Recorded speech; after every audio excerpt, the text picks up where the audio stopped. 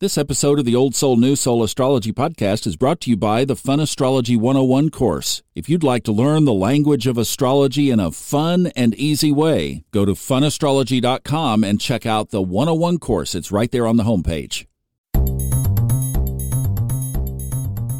Welcome to the Old Soul, New Soul Astrology Podcast with Robert Glasscock. We've been in this series that we're rounding the corner. I'm over here, Robert, as I'm recording this with you, sitting right next door to the Daytona International Speedway, where, of course, NASCAR lives.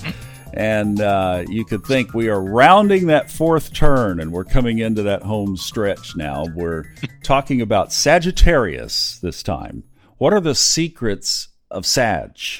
Well, I'll tell you about the secrets of Sag in a moment, but it's interesting that it comes up for you and me to discuss at this moment when you're next door to the Daytona Speedway, which is ruled by Gemini and Sagittarius, as you know, cars and tracks and all of that. So congratulations, your timing is impeccable. Sagittarius.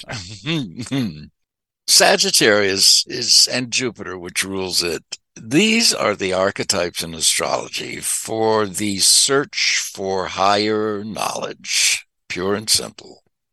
And people who are born with their suns in Sagittarius, this is their main thrust of their lives. They are always trying to explore more and higher and deeper.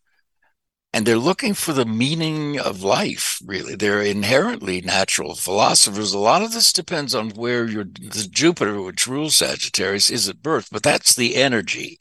It's seeking higher knowledge, and that includes contact with God.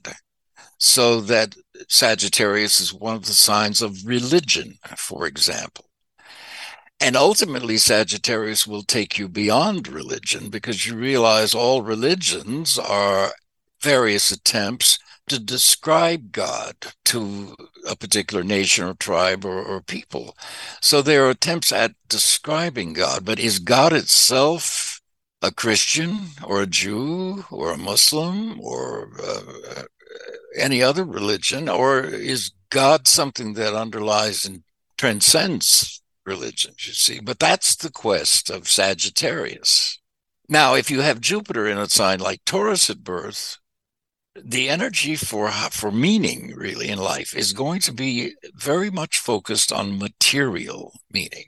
And that includes things like physical comforts, pleasure, material security, security itself, fixity and purpose. So the accumulation of physicality becomes one of the significators for meaning in life with, say, Jupiter in Taurus.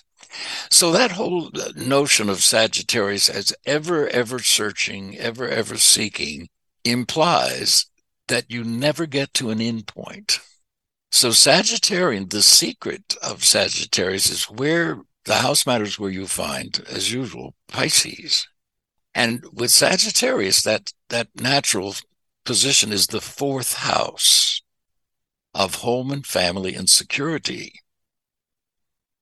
So many Sagittarians, the secret side of them is this conflict between doing the right thing according to other people's estimation and judgment, getting married, having children, having a secure job, staying in the community, supporting the community, doing the right thing, versus this secret side of themselves that is always psychologically and spiritually in many ways on to the next journey.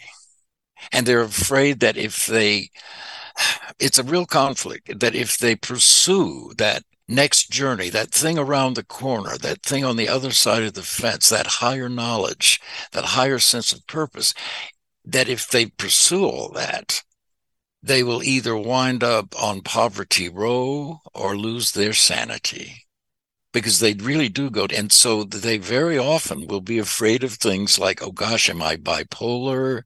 Am I ADHD? I even had a client once who at 42 had decided she was schizophrenic. She wasn't. And schizophrenia, by the way, tends to onset much earlier than that. But she was afraid that she was because of these unresolved inner conflicts. So that's the big secret with Sagittarius, because Sagittarius do. They don't really think they know it all. They often do, especially in a particular area. They can be wonderful specialists in some area of the fascination for them and so on. So they can be experts maybe in that area. And yet secretly they are aware of these inner conflicts that keep them anxious. And finding that purpose and finding that security in that purpose is, I think, the secret goal for most Sagittarius, and that means being true to yourself. As you know, Sagittarius, if you don't want to know, don't ask a Sagittarian, because they will tell you, and they can be very frank and outspoken. They don't mean to hurt your feelings, but they'll just tell you the truth. But inwardly, they're constantly unsure whether they know the truth or not, because they're always searching for more and more information and more wisdom. And so, and if they're on that path, that's the path to be on. And how to combine that with the need for material security. And so simple things like a job, those things can sometimes be challenging for them. And even then, when they go into a field like medicine, let's say, or a job that demands a lot of education and discipline, time and effort and money to achieve, inwardly, they still have this secret, gosh, I wish I'd gone into show business, that kind of a thing, that's kind of conflicting with their outer lives. Fascinating sign, but it's basically about always yearning to be more in contact with a higher kind of knowledge and wisdom. So that's what they're seeking at, I think. Now, Sagittarius obviously is ruled by Jupiter. And when we're talking about Jupiter, we're always talking about expansion, right? Things growing, things getting bigger. So I'm just wondering, as you were saying this, is the secret motif stronger, bigger, more present for Sagittarians because of that Jupiter influence? Yes, because Jupiter and Sagittarius magnify everything. This is why Sagittarians can make mountains out of molehills to other people. If you've got an afflicted Sagittarian, these are the people, oh my God, this hangnail, look at this, I've lost a nail, and they go on and on and on like they have. So it's that tendency to exaggerate everything. And yeah, it can exaggerate that too. And the other thing you mentioned with the fourth house and the traveling, when I was first getting into astrology, I ordered one of those canned reports, the computerized reports from astro.com. It was Liz Green's career report. The first words of that report, I knew astrology was right when I read the words, "You are one of life's travelers." Because I always had this bottled up desire to travel, and I did travel a lot in early career stuff, but I was wondering where travel was going to fit into the secret. And what you were saying is that contrast between, do I stay at home and I'm a part of the community and do I do all the right, responsible things in society, while there's this side of you that really wants to be on the road? Well, the secret side of Sagittarius, because of where Pisces is placed, is that ultimately life will be meaningless. It's horrible. Nothing I do really matters in the long run, so why should I do anything? It doesn't matter. Nothing matters. My husband, my wife, my children, they don't matter.